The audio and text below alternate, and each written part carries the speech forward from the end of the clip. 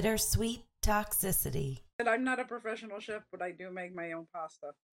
It's something that I have fantasized about, but where we're living now, it's just never enough counter space. Like I could buy an arm that attaches to the counter and make my own, but I just don't think there's ever really going to be enough counter space or that it's really going to ever just be clean enough. So Vanessa, we know it's not the counter space. Come on.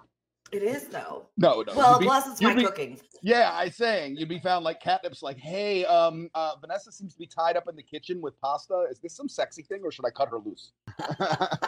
Listen, I've heard that Snickers really satisfies. So yeah, if you need satisfaction, you're such a diva your until you have your Snickers. Come on, eat it. Yeah.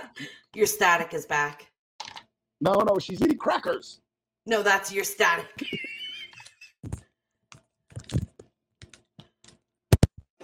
How about now? Okay, that's good for now. Yeah, we can do that. Well, no, we can hear the hum of the dishwasher. Nope, static. What? I don't know what it is on your end. You might have to reset your broadband. Settings. Let's see if there's noise cancellation in here that's not on. Echo cancellation. It's all good. Echo cancellation's on. Yeah, it's kind of funny. You know what it says at the bottom of this page? If you're having issues, try restarting your devices. It's a little bit better. I don't hear the static now with every word that you're saying. Yeah, but it's just going to come back at the worst possible minute. Like right now. I know. It's true. Not now. Not now. Not now. Not now. Not now. No, not now. Not now. Not now. No. I'm going to cause Patty to choke.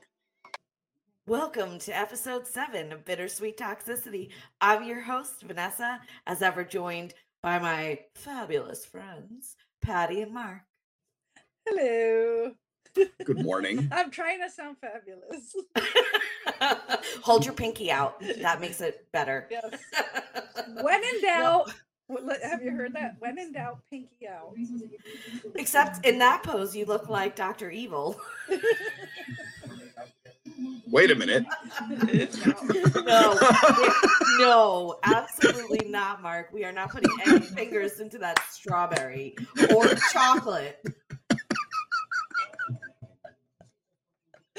Oh my goodness. My face hurts already. So last we left, I was, I believe, fired from my job in North Carolina. And I had been talking with B at that point, and B said, well, you can come with me. Right. And I said, where are we going? And he said, well, you can come with me. We'll be out on the road together, going to the hotels. You can stay with me. And then eventually we can find an apartment. So now all of the house that I had packed up, like the liquor boxes full of books and everything, I could only make a decision on like a few things. So it was one box, which then B told me I wasn't allowed to carry around in the car. Not allowed, but how you can't carry that in the car. There's not going to be room for that. What do you mean there's not going to be room for that? Well, because now his friend L was going to join him on the road for work. So there wasn't going to be room between him and L and all of their clothes and their tools that they needed for work. So now this one box of possessions that I had, I couldn't take with me. I had a very small like suitcase, I think, full of whatever essentials. Right.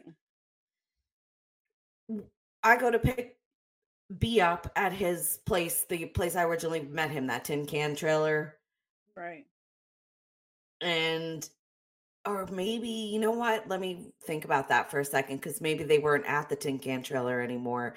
I think L had moved out and was staying on his parents' property in an RV. And So it was tin can trailer like. Yes, but worse. So now we go to the RV and I have my one box of stuff and I drop it off at L's place. and I'm like very upset. I do not want to part with this box of belongings. It's like all I carried out of Eden. I don't want to part with it. It makes me really uncomfortable. So I make B and L swear that my stuff was going to be safe there. Right, And because both on of them, top of it, it's like the only thing you could take and you're leaving it at someone's house who you barely know and you don't know yeah, if you can trust that it's going to be safe. yeah, exactly. Right. So I don't know how I feel about any of this. And no, don't worry, it'll be safe, it'll be safe. So from there we head south again. I don't remember where we were. Virginia, Maryland, doesn't matter. We get to a hotel. It's a Red Roof Inn. So if you're familiar with the Red Roofs, you walk out of your door and you're in the parking lot, not in a hallway. Or you walk out of your door and you're on like a balcony area where there's stairs but we were on the first floor. So it was out to a parking lot. And by this point, there was definitely some tension between myself and Elle. So you know how he caused a wedge between me and my other friends by Right. pointing out. So he introduces you to his coworker and then sabotages the relationship. Well, I had known Elle, right? Because B and L were originally going to move down together to North Carolina when it was me and A living there. Right. But okay. now B is sabotaging Elle to me by just saying things that are not painting Elle to be in a favorable light. And I'm kind of getting to know Elle. And I'm very sarcastic. So at one point, I remember saying to B that in my opinion, Elle was a terminal loser. When you say like a terminal loser, like you're just not going anywhere. You're not Right. smart enough to get out of your own way. You're not making good choices. You're not thinking about anything. You're just constantly acting impulsively and choosing bad things for you. Yeah, he's not a self-motivated person. Right. Yes. So he was going to be Their overall trajectory is down. Right. And he was going to be a terminal loser because everything he put his hands on was going to slip right out of his grasp, whether it was a relationship or a job that he really wanted. Like it was just always going to slip away because he just couldn't figure it out to get a good enough grip on it and make it work for him. Mm-hmm. I think that the conversations that B and I were having privately, B was then having privately with Elle. Mm. So now sabotaging my relationship with Elle. Right. And making me look like the queen bitch. Yoko Ono. Yeah, like I'm breaking up the boys. Here I come. So Did he ever was he ever in a habit of praising anyone? Because it just feels like he nags on everybody. Like everyone that comes up in the story, he's got a negative opinion of. Like it just seems like that's part of his thing. He couldn't say anything bad about Patty and this is early, right? And she had just lost her, I'm talking about you like you're not here. Cover your ears, okay? But she had just lost her husband and he still couldn't find anything negative to say about her. So he still really liked her. She thought she was fun and funny. He liked my mother. So he didn't really have anything bad to say about her. I guess both my parents, because my father was alive then too. He seemed to like and didn't say anything negative about them. But yes, everybody else pretty much was something negative that he was finding. I'm just interesting also that like the three people immune to the constant negative commentary are the ones where he stuck a wedge in there a couple times and it didn't work, and so then he gave up. So the three people you wouldn't let go of, he wasn't negging on constantly, right. But everybody else he was negging on constantly.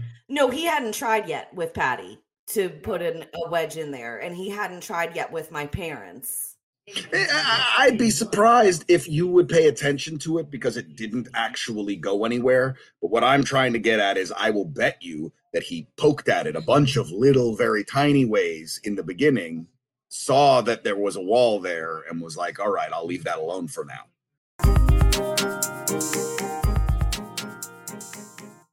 Because I'm just saying, if there's a pattern of behavior where he does it to everybody else, like why those three? I feel like, he's very good at manipulating and he can read a situation well. So he was doing that and putting wedges and talking negatively about people that he knew he could influence you with those people, and not with the people he knew he can't influence your opinion on those people, you know? Like, Right. you know, you can make the metaphor of like the chink in the armor or whatever. Like, if he saw that he was able to make a little crack or whatever, and the pressure starts opening it, but with some people he couldn't manage to make that crack, Yeah, like, and you weren't Right. noticing the initial pokes. You were just noticing when he stuck the wedge in the crack and started hammering on it. Then you were like, Right. hey, even in retrospect, you're like, it's kind of weird. He introduces me to his coworker and immediately starts slagging this guy. Like, it's strange. So it sticks out in your mind so you remember it. Well, When he was making a probably he joke started- about Patty and you didn't like jump on the bait, it was such a non-thing that you just don't remember it. That's what I'm Right. getting at. Like, all the little things, you've already discarded them. You may not even remember, but it just feels like this person works in such an organized, meticulous, like, it might not even be conscious behavior on their part, like, but they do it all the time. So it's just Yeah. kind of interesting who they chose not to and do they're it to. so good at it, like people like him, they're so good at manipulating. It's just Well, it just was so weird to me because they had been friends for a few years at this point and they seemed really tight. And now all of a sudden he is talking all this negative stuff. But then the only person that I see a strain with is between me and L, not between L and B.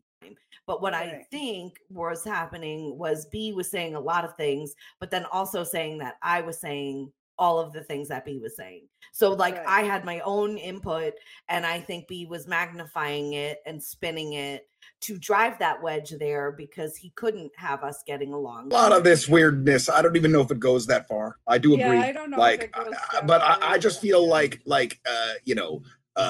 you, me, and Patty go to a bar right now.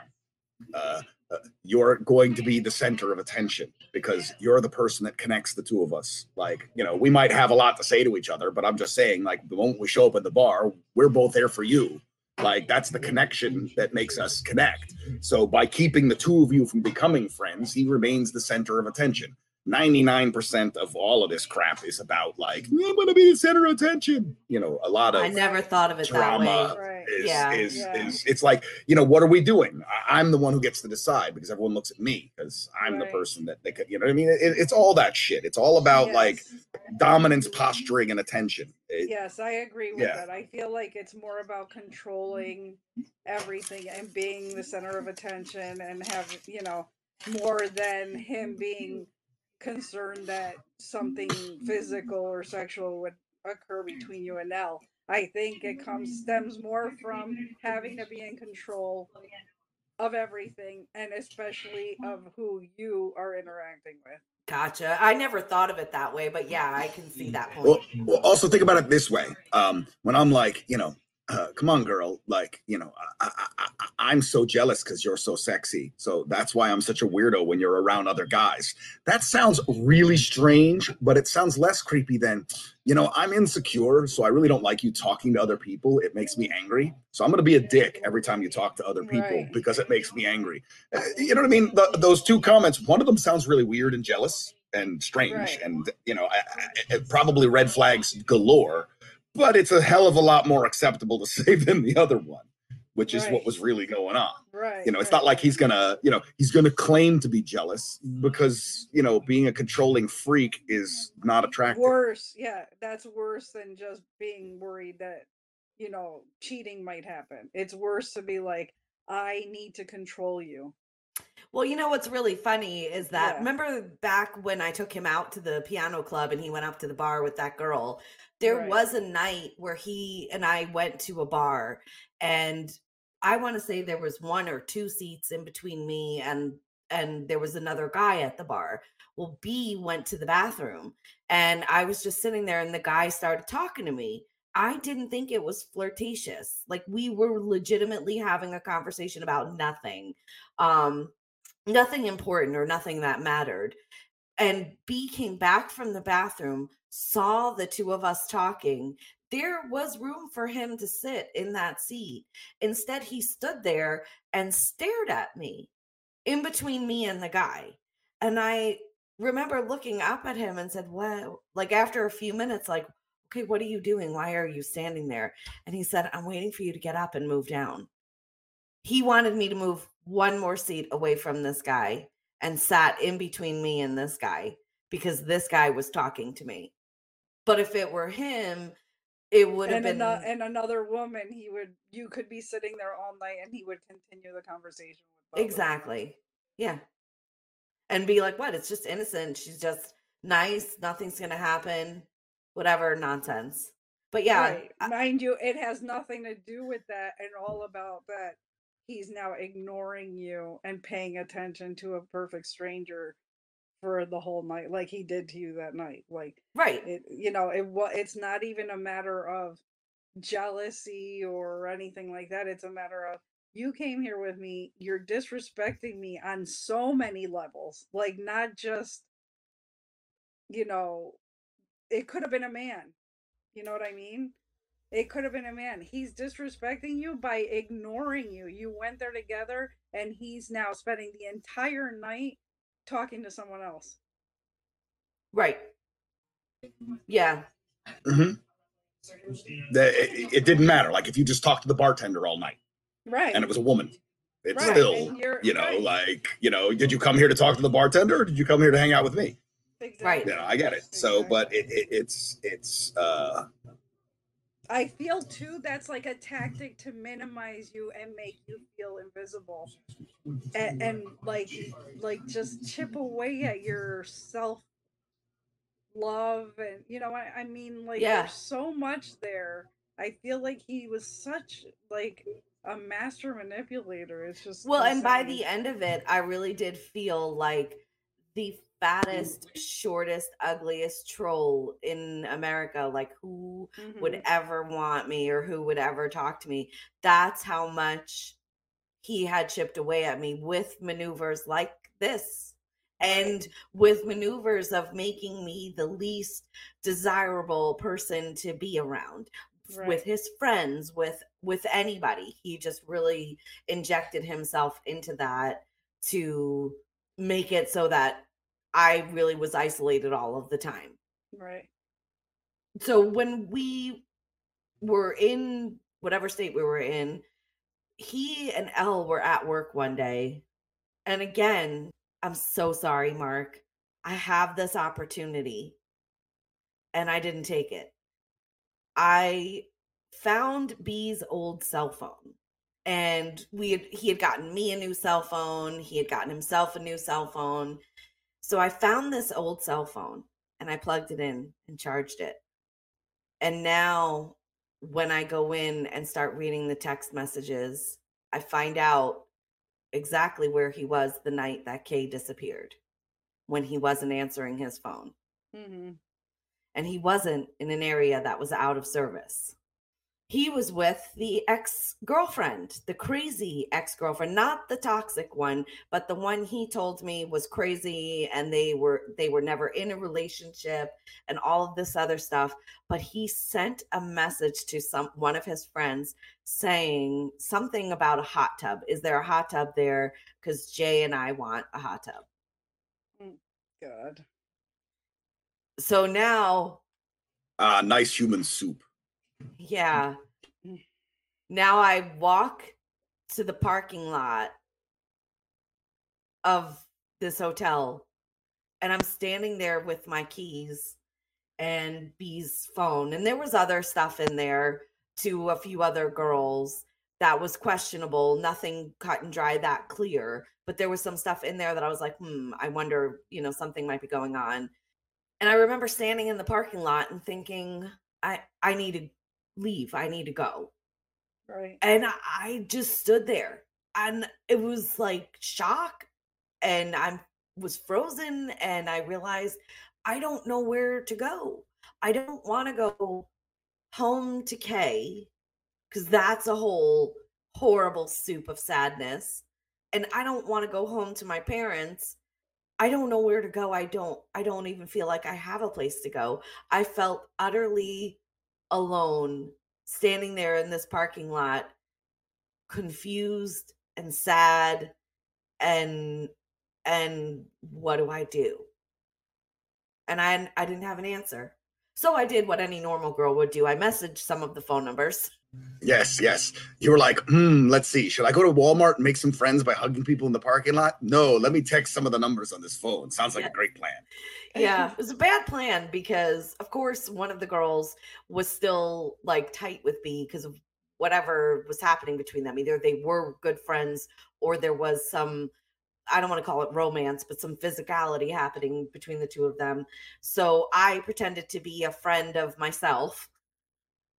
And I asked questions about them, and the person wrote back that she didn't want to be involved. I don't really want to be involved in any of this, which I thought was cold because honestly, if I got a weird message like that from somebody, I probably don't want to be involved, but I also am going to be surprised and go, what do you mean you're the girlfriend? Then again, you might also send her like a hairdryer. And a Snickers.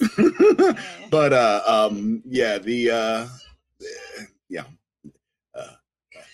this is like, trying to parse good decisions 3 decisions past the point where you made a bad decision. It's like, it's like, why are we talking to this person to begin with? Right. I don't have an answer for you. I think I was so cut adrift at this point. And I know why you did it, because you wanted whoever you messaged to be like, no, absolutely nothing's going on. Even though you knew stuff was going on.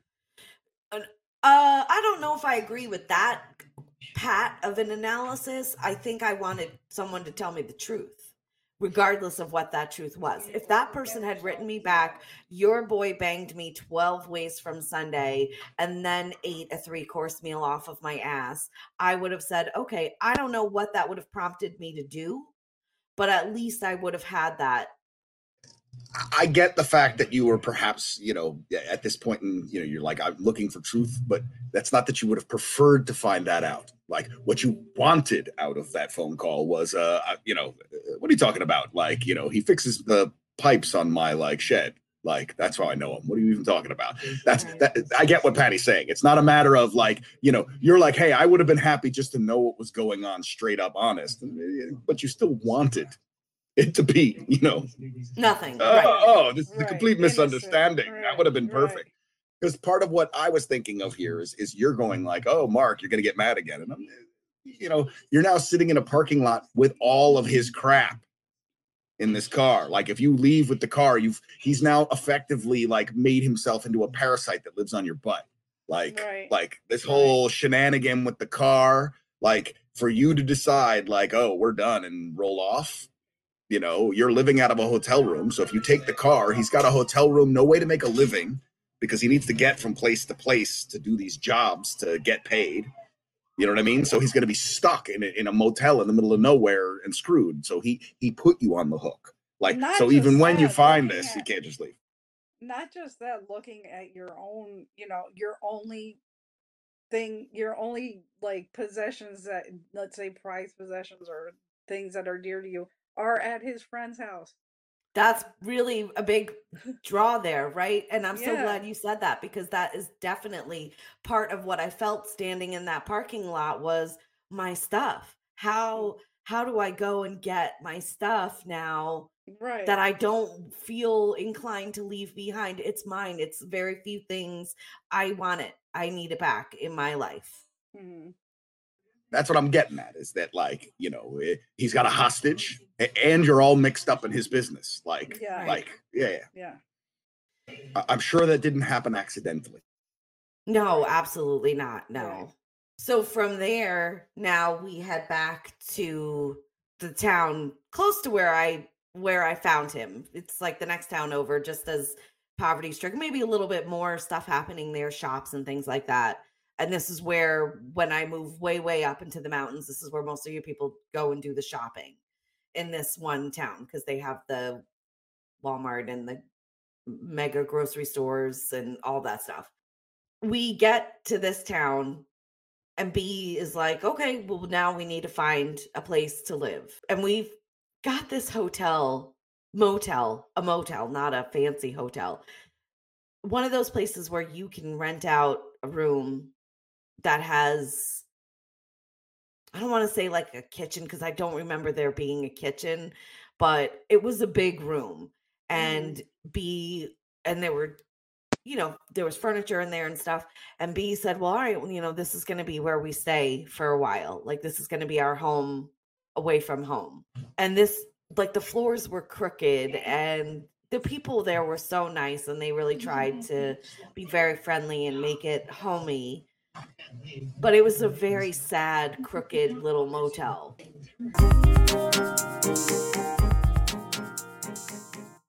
And we were there for approximately 2 days.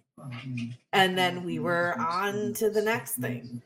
And at one point, B said to me, rather than like driving him around everywhere, we should get him a car. Right.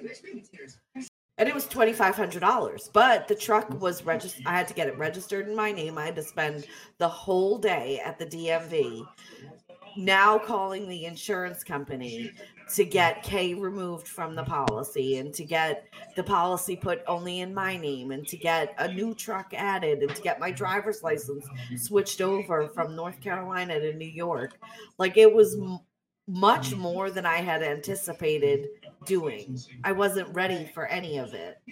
And you were obviously not being very tidy, considering, like, with your various life connections, considering you were just at this moment taking K off your insurance. Yeah. Like, I'm just saying, like, that's an indication that you weren't really keeping on top of things either. No. Yeah. I just was, I drifted. left. Right. And I was very sad when I got fired from my job in North Carolina, but I didn't want to fight it because I really wasn't ready to be out there working. But yeah, now I'm completely adrift and feeling homeless, which my mom used to argue with me about and tell me, you're not homeless. You can come here or you can go back home to your home in North Carolina. But the feeling inside was being homeless, because as cliche as it is, home is where your heart is. And my heart was nowhere. You had nowhere to put a head on a pillow that was yours. That's homeless. Right. You know what I mean? Even if, our friend G is on his way over here to spend a few weeks up to a month sleeping on my couch, that's still homeless. Even if you're not homeless. You're not roofless. You're homeless. Yeah. Right. Yeah. There's another word that's dangerous. Roofless. You're so roofless. Don't mess with me, man. I'm roofless. So yeah, I mean, I just was completely adrift, and now I bought this stupid tool, a truck, and it all had to be in my name. So now I have another burden that I have to carry around that's not really mine, and I can't feasibly track in any real sense of the word. Right. I'm sorry, Vanessa, but there's a couple of red flags here that you just walked right by. Right. I just looked at them and went, ooh, flags. I love that color red. It's so pretty. Ooh, this is like that artwork with all the flags, right? Yeah. This really ties the whole landscape together. Yes. How else will I know which direction the wind is blowing? Yes. That's what red flags are for, right? Yeah. I'm just a mess at this point, a complete and total mess, pretending to be my friend, my own friend, messaging other women, buying him a truck, and just putting all of my faith in him that he's going to make my life amazing, and starting to realize my life is not really amazing, because now I'm following him in my car to different job sites, like once he gets his truck fixed. But initially we were still together because the truck just had to be, and I wasn't paying for a water pump and I wasn't doing the work. So the truck sat parked at his parents'. They had a detached big garage, so it sat parked at his parents' home for a long time until the money to pay for a water pump and the time to go help his father install it. So Right. we're just driving around, spending all of this time in hotels. So the deal with his job is, for the most part, there was a day shift and a night shift, and everybody worked 12 hours. So like day shift would go in maybe from 7 in the morning to 7 at night, and then night shift would go in from 7 at night to 7 in the morning. So there's like a little bit of overlap there. Staying in the hotels, because the company is paying for them, you get your daily per diem or whatever, but the company is paying for the hotels. Most of the time you have a roommate.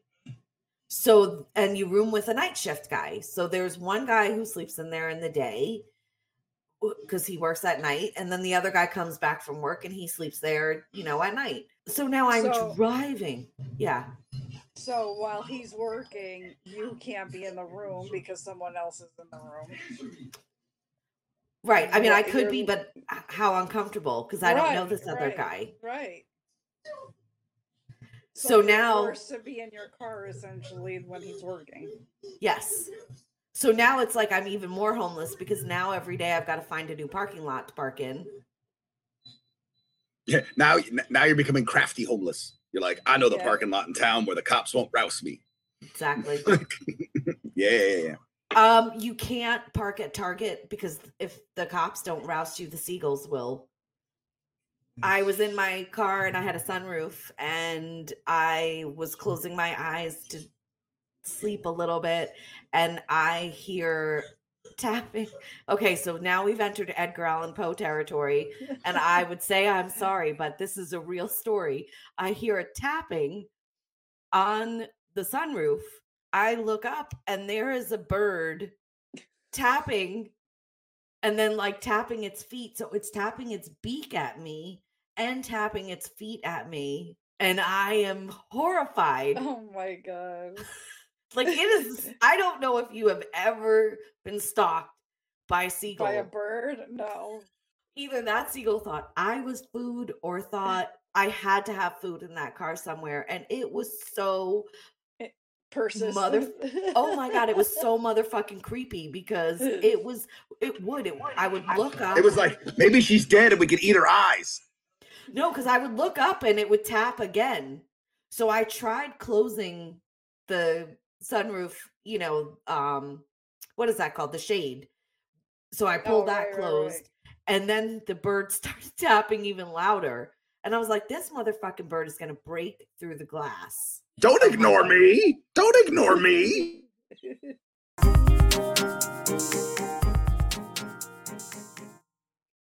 I want to come in. Listen, maybe, I have an idea.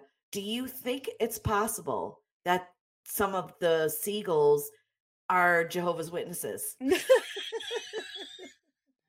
Maybe from the seagull's angle, he could see the Cheetos under the seat. Oh my God. It wanted to come in and talk to me about its Lord and Savior. Yes. Mine. Right. So this was my life for the next few months. And I would talk to Patty. I would talk to a couple of other friends. And really what I was saying was how wonderful it was to everybody. This is so great. Yeah. I don't have to worry about anything. I don't have to worry about, making the bed or doing the laundry. This is fantastic, because I just live in these hotels and everybody does everything for me.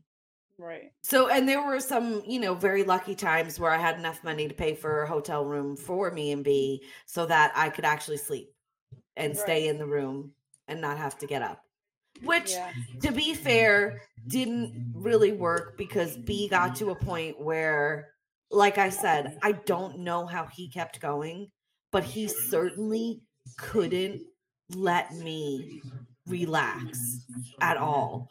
God forbid that I sat down for more than 3 minutes of time, because now he wanted me to drive him in the morning to the job site, Then he wanted me at 10 o'clock in the morning to bring him his cup of coffee.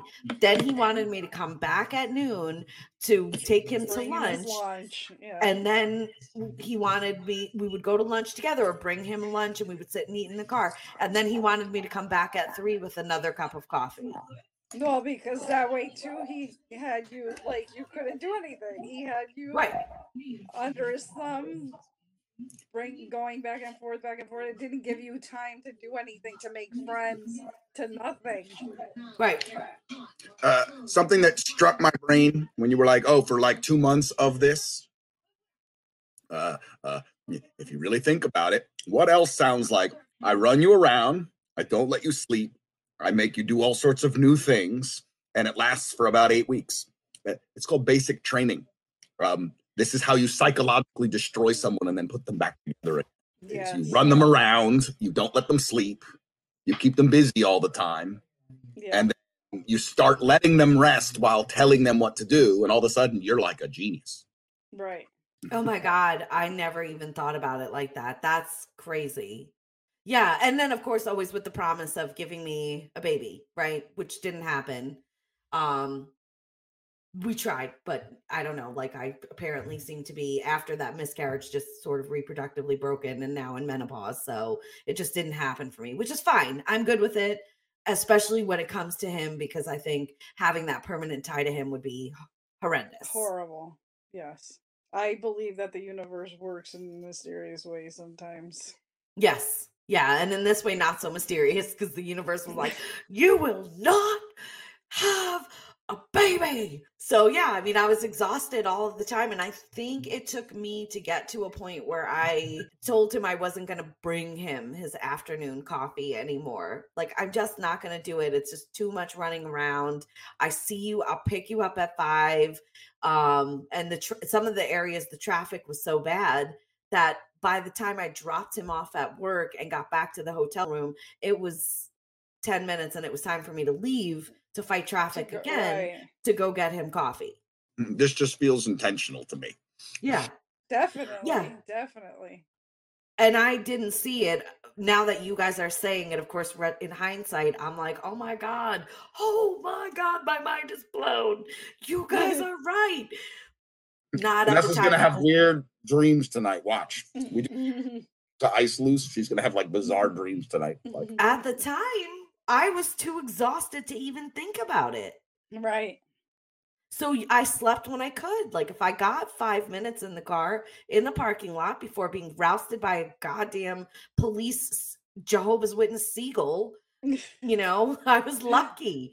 So like, it was all the time. And I felt strung out and exhausted to a point where I couldn't think rationally. How can I think about anything if I don't have more than 10 minutes? And then to fill up my empty time, I would call friends of mine to just sell this, you know, multi-level dream of, you know, look, I get to, like a boss babe, you know, I get to live my own life and I have all this freedom and I can do what I want. Meanwhile, I'm free to cry in a parking lot while being harassed by a seagull. yes, exactly. Yeah. Meanwhile, I'm too embarrassed to tell people I'm exhausted. And, you know, now my leg is starting to hurt. I'm getting sciatica up near my butt and my left leg because I can't, I've been sitting for so you're many sitting hours. in your car all the time. Yeah. And you know, it's worse, like in terms of impairment, it's on a par with drinking. Like literally, like they've done any number of studies. Like if you just prevent people from sleeping and then let them drive, Worse. it's actually worse. Like, you know what I mean? Like in terms of like, you know what I mean? You can't make effective judgments. You can't, you know, make effect. You know what I mean? It breaks your ability to adult. Like, you know, you turn into a whiny child when you're tired. Yeah. Difficult to avoid, even, really. I will tell you that for years I didn't drink coffee. I didn't like the flavor. I didn't like it at all. And then getting with B, I actually had to start drinking coffee because it was like the only thing, coffee and Red Bull. And I now like coffee. It's funny that you say that because I think both of us started drinking coffee really late in our lives, you and I. Yeah. I didn't start drinking coffee until Boris passed away, until B passed away. I didn't like the taste of coffee either, and then all of a sudden I started liking coffee, and now I drink black coffee. Like, I drink black coffee. I don't put anything in it even. Which then I read an article that people that drink black coffee are like sociopaths or psychopaths or something. Psychopaths. We're psychopaths. It's all good. Now that I think about it, I feel like I've turned into like a 75-year-old man. I drink black coffee and whiskey. Black coffee, whiskey. Are you smoking cigars? No, not yet. All right, there. You know, you've maintained yourself at a 50-year-old man. You're not a 70-year-old man. I do like the idea of smoking a pipe, though. It looks very. Oh my God! Just skip straight over cigars to 90. I love you. I love you so much. I'm gonna have my evening whiskey with my pipe. We went one night, we were in Jersey, and we went all the way to his parents he was like, I'm craving my stepmother's lasagna. So we went all the way, like, when I tell you, it was probably like 5-hour drive up to where his parents lived for this lasagna. So we drove, and he said, well, we'll get a hotel. Well, there is no hotel in this town. There's these little inns, and if you arrive after 7 p.m., the inns are closed. You can't get in. So now we're driving, and he goes, well, we'll just go stay at my parents'. 3 a.m. we arrived. Now, I just got done driving this whole way and driving him around all day. He got to sleep in the fucking car the whole way. We get there. Now, I'm strung out because I'm tired. So I did one of those things where when you go to sleep, you don't actually sleep. Your eyes are closed, but you can like hear everything and you're mostly awake, and it's not really a restful sleep. And then the next day, very early in the morning, we have, a small child running around, waking us up because they all live together. His parents, his brother's girlfriend, his brother's kid, 2 sisters. It was like a whole house full of people. Wow. So we're being woken up at like 7 a.m. or something like that, where I'm like just starting to fall asleep by this kid. Now I can't sleep. When my grandparents would come to visit, they would come from Brooklyn. We would have dinner by like 1 or 2 o'clock in the afternoon, maybe 3, so that my grandparents would be on the road back to Brooklyn by like 4 or 5. Like, they would help clean up the kitchen, but they'd be on the road back to Brooklyn. So my whole thought process was, fine, whatever. We're going to spend 5 hours in the car driving all the way up here and sleep. We're going to have dinner early, and we're going to get back to the hotel because you have to be at work the next day, and I've got to get some effing sleep. Right. No, we didn't. We ate dinner early, and then he continued to hang out, to the point where now I'm doing that whole meltdown implosion thing. I did fall asleep on the couch for a few minutes. And when I say a few minutes, it was like maybe 20 minutes. And then I like a certain type of like noise ambience when I'm driving. Sometimes I like music, but for the most part, I want to listen to Howard Stern, a book, a podcast. I want to listen to something that's going to keep my mind awake and interactive. Right. Music isn't going to do that for me. So he climbs up over the back of my seat. So like his legs are hanging into like where the driver's side is, like the front part of the car. And then he's laying on a bunch of shit in the back and he's sleeping. I turn the music off and I put on some talk radio or whatever it was that I was listening to at the time. He got up. That motherfucker got up and said, turn this shit back to music. I can't sleep with this talking. And I said, I'm driving you and I need to listen to sound. I need to listen to talking to keep me awake. I'm exhausted. I didn't even fucking sleep. And he said, I don't fucking care. I've got to work tomorrow. And I'm sleeping right now. So you got to turn this to music. I will tell you, this girl today, I will break your fingers. This girl today would drag you out and leave you on the side of the road and then listen to talk radio for the 10 minutes that it took for me to find a hotel. And I would stay at a nice Fairfax or Marriott or something else where I would get the most wonderful night's sleep in their beautiful, luxurious beds. And then I would wake up the next morning and take a hot shower for as long as I wanted and have a hot breakfast for as long as I wanted and then go the fuck home. As we said, this is a painful learning experience you wanted Yes. to share. So we have to go through the painful part. Yeah, that girl back then just let him switch the radio station Right. and kept driving to the point where I had to keep opening the window to get air in Right. because I was so exhausted and I didn't want to fall asleep. We left his parents' house. I want to say it was like maybe 7 or 8 o'clock at night. And now we're talking a 5-hour trip. I don't think we got back to the hotel till midnight. So now you're talking of I'm going to get less than 4 hours of sleep if I'm lucky. Before you have to bail. Yeah. Yeah, before I have to take his dumbass into work the next day. I think that was like really the first time where I was really, really angry and really feeling like I think I told him I'm getting a hotel room for us tonight and I'm not taking you to work in the morning. Like I'm sleeping in. And I don't remember if that happened or not. Like you Yeah. take the car, I'll sleep kind of thing. Right. Yeah. Yeah. And I don't remember if that happened. I know it did a few times, but I don't remember if that was one of the times or if I just got my dumb ass up and just like a little puppy dog followed him around like, okay, I'll get you to work, no problem. And it's very, very hard to exist on a sane level playing field when you are dealing with pockets of sleep. Oh, It's very definitely. hard. Definitely. Yeah. You're not at all at your best. In fact, you're at just about your worst. Like, Right. yeah. So yeah, not only are you being like manipulated, slightly brainwashed, if you want to say, you're being sleep deprived, which makes all the manipulation even worse.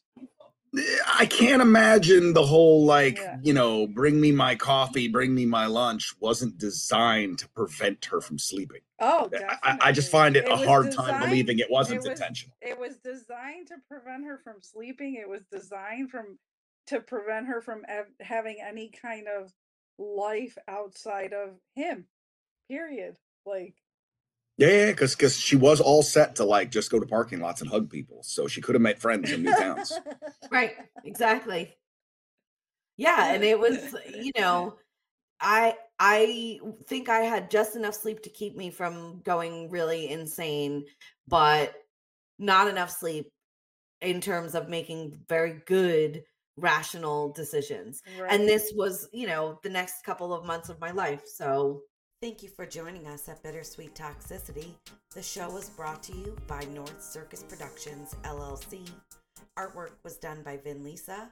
Music was mixed by me, Vanessa. Sound effects were borrowed from Zapsplat. You can find us on Instagram and Facebook at Bittersweet Toxicity Podcast. And if you would like to support the hosts, you can find us at Bittersweet Pod on buymeacoffee.com.